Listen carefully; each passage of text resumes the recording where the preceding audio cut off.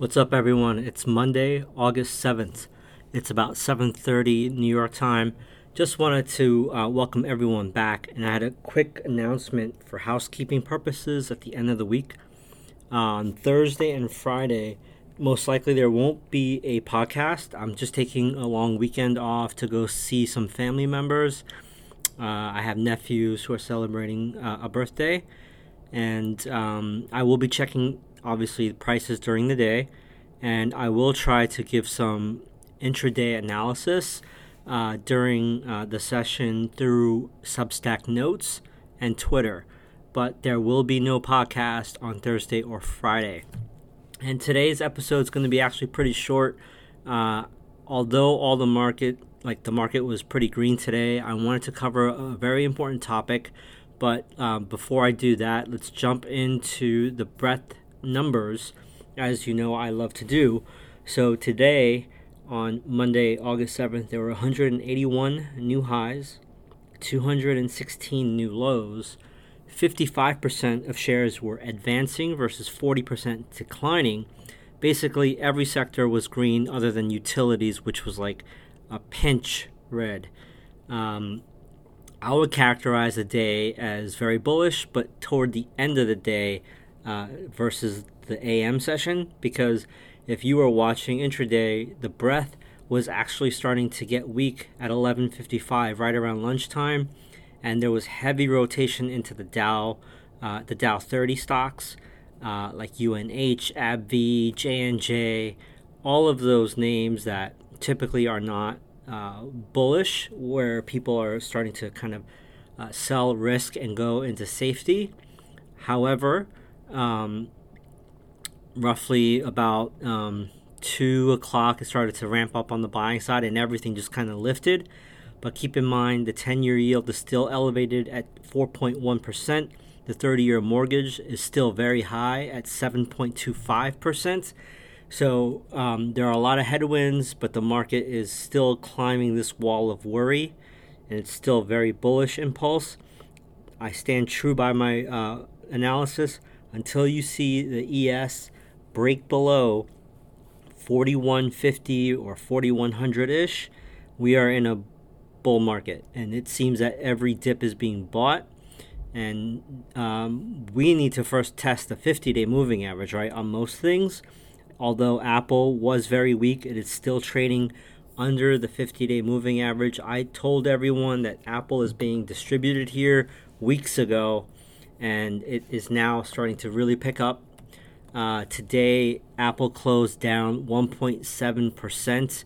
It has lost billions, hundreds of billions now of market cap since the earnings.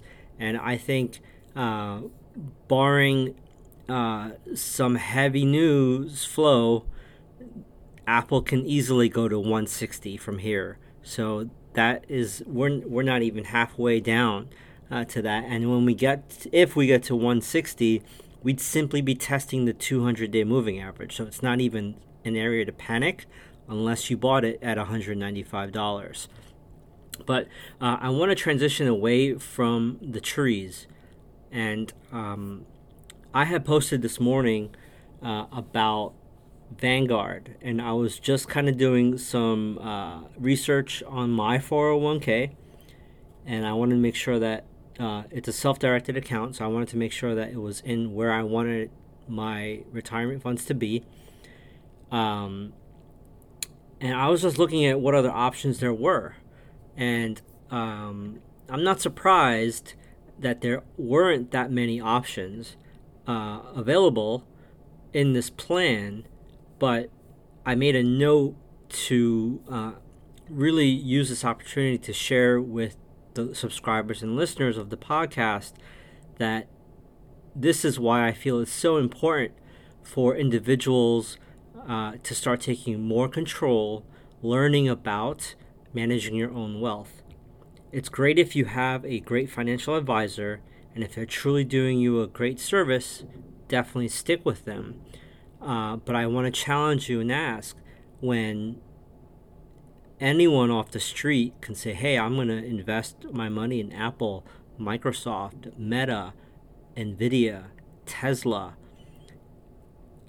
how much can your advisor beat those stocks? And I was just looking for like a middle of the road, up like 8 to 10% mutual fund for 401k. So I found it, and it was called Target Retirement 2040 Trust Plus. I guess this is targeting folks that want to retire by 2040. There are 77% stocks, 20% bonds, and 1% short-term reserves. So when I looked at what this mutual fund consists of, and I opened up portfolio and management, I saw that rather than having a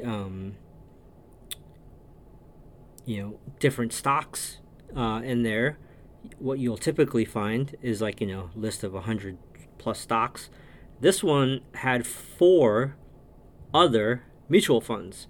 So this Retirement 2040 Trust Plus had the Vanguard Stock Market Index Fund Institutional Plus shares, 46% composition. Vanguard Institutional Total International Stock Market Index Trust 2, which had 30.7% composition. Number 3, Vanguard Total Bond Market Index Fund Institutional Shares, 15% composition. And Vanguard Total International Bond Index Fund, which had 6.2% share. So I was just curious, what does the first, number 1, Vanguard Total Stock Market Index Fund have in its own composition? And lo and behold, the majority of the holdings are the Magnificent Seven: Apple, Microsoft, Amazon, Nvidia, Google, Tesla, Meta, Berkshire Hathaway, Google Class C, UNH Health. And that was like a majority of the holdings. So, all right. So let's go rewind back to the retirement middle tier, 10% return Trust Plus plan. That one had a fund manager, Michael Roach, who's a CFA and portfolio manager, graduated with the BS in Bloomsburg University of Pennsylvania, as well as an MS from Drexel University. Surely, the funds within this fund are also managed by him, right? Like, why would they have to need other managers for this? But I opened up the other one that had mostly the Magnificent Seven.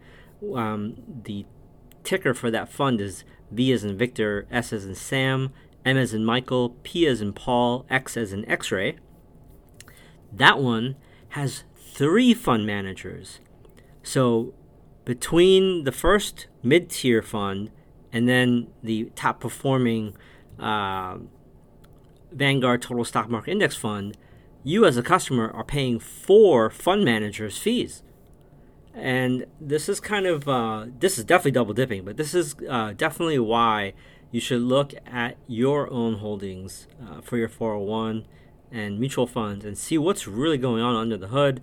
The other thing that I found appalling was if I wanted to just, invest in something safe, let's say it was just like treasuries, there was only like one option. There's no options for metal and mining.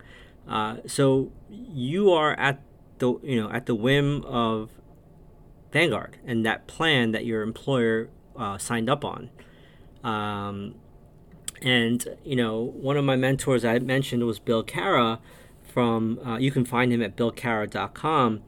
And he has been a fighter for the individual investor, and he's always fought for transparency.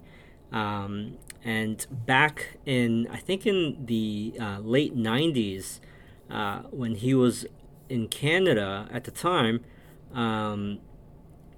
it was 1997, I think he said, or 98, the executive director of the Ontario Securities Commission asked Bill Cara to be the public's sole representative in Canada's final hearing of all security regulators before they set the policy regarding electronic trading. Now, if you recall back in 97, 98, it wasn't as prolific as it is today. We still had to call our brokers. We had an actual financial advisor we had to meet and schmooze with. We were just seeing E-Trade come out, and have success, and they had those ridiculous commercials with people buying islands and saying, "Oh yeah, I'm a truck driver. I'm a a tow truck driver now. I have an island. I'm retired." Right? That's when that was starting. And number one, I was surprised that he was the only person asked to represent us, the investor. But number two, he had basically shared his opinion that this was definitely double dipping and will become common among the friends within the investment management community, and it should be banned. I think they did what they could, right? I'm going to give them the benefit of the doubt. I'm very cynical. I'm very skeptical as well of regulators, but let's say they tried. Nothing came of it. Wall Street typically will win and get what they want because they control everything. And the second thing that I was appalled at, not only the fact that he was the only one asked to represent us, the investor, number two, was the date. Whether it was 97, 98, 23 plus years have gone by and nothing has changed. So this is why I always say that you should always care more about your wealth and money than anyone else. Bill has a new book coming out, and in chapter 2 of that book, the title will be called The Maverick Investor. It'll be coming out later this year. He has an excerpt from chapter 2 that talks specifically about this, and it talks specifically about if you're a independent investor or independent advisor managing wealth of other families, you have to know what battlefield you are on before you start playing the game.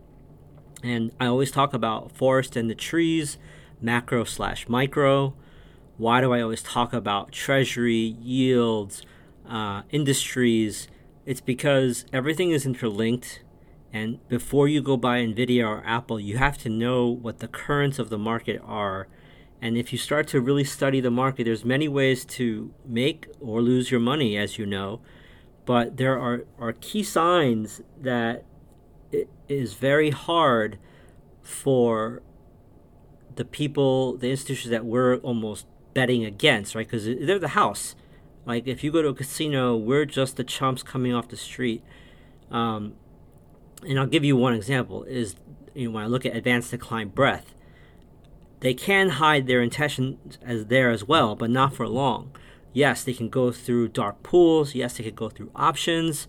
Yes, they can do things pre-market, aftermarket. But over the course of time, if you watch advanced declines every day, it is very hard for institutions and the sell side to hide their intentions from you. Then, as I mentioned, there are other things you can look at. But I don't want to inundate you with too much today, but that's why I'm always harping on this notion, that I'm trying to grow this community so that we can learn from each other. I don't want to just have to talk one way all the time. And the second thing that I always harp on Substack is I always mention financial freedom is not free, but the pursuit of it is worth the treasure, because once you have the ability to have your wealth work for you and you don't have to be tethered to a 9-to-5 career, it changes the game. It changes your life. It changes everything for your family. And that's why I'm so passionate about this. I hope you can sense that when I create content, whether it's written or through the podcast. That's all I really have today. I'll post all the show notes and the links to what I mentioned that Bill Cara had mentioned. Just as a reminder, there won't be a podcast on Thursday or Friday of this week. I'll be away on a long weekend. But I will be checking in through Substack Notes and Twitter. I want to thank everyone again for tuning into the podcast. Please subscribe at nyugrad.substack.com, as well as the podcast on multiple channels. You can find it on Apple Podcasts, Amazon Music, Spotify, and anywhere else you listen to podcasts. So have a great day, and I'll talk to you on the next one.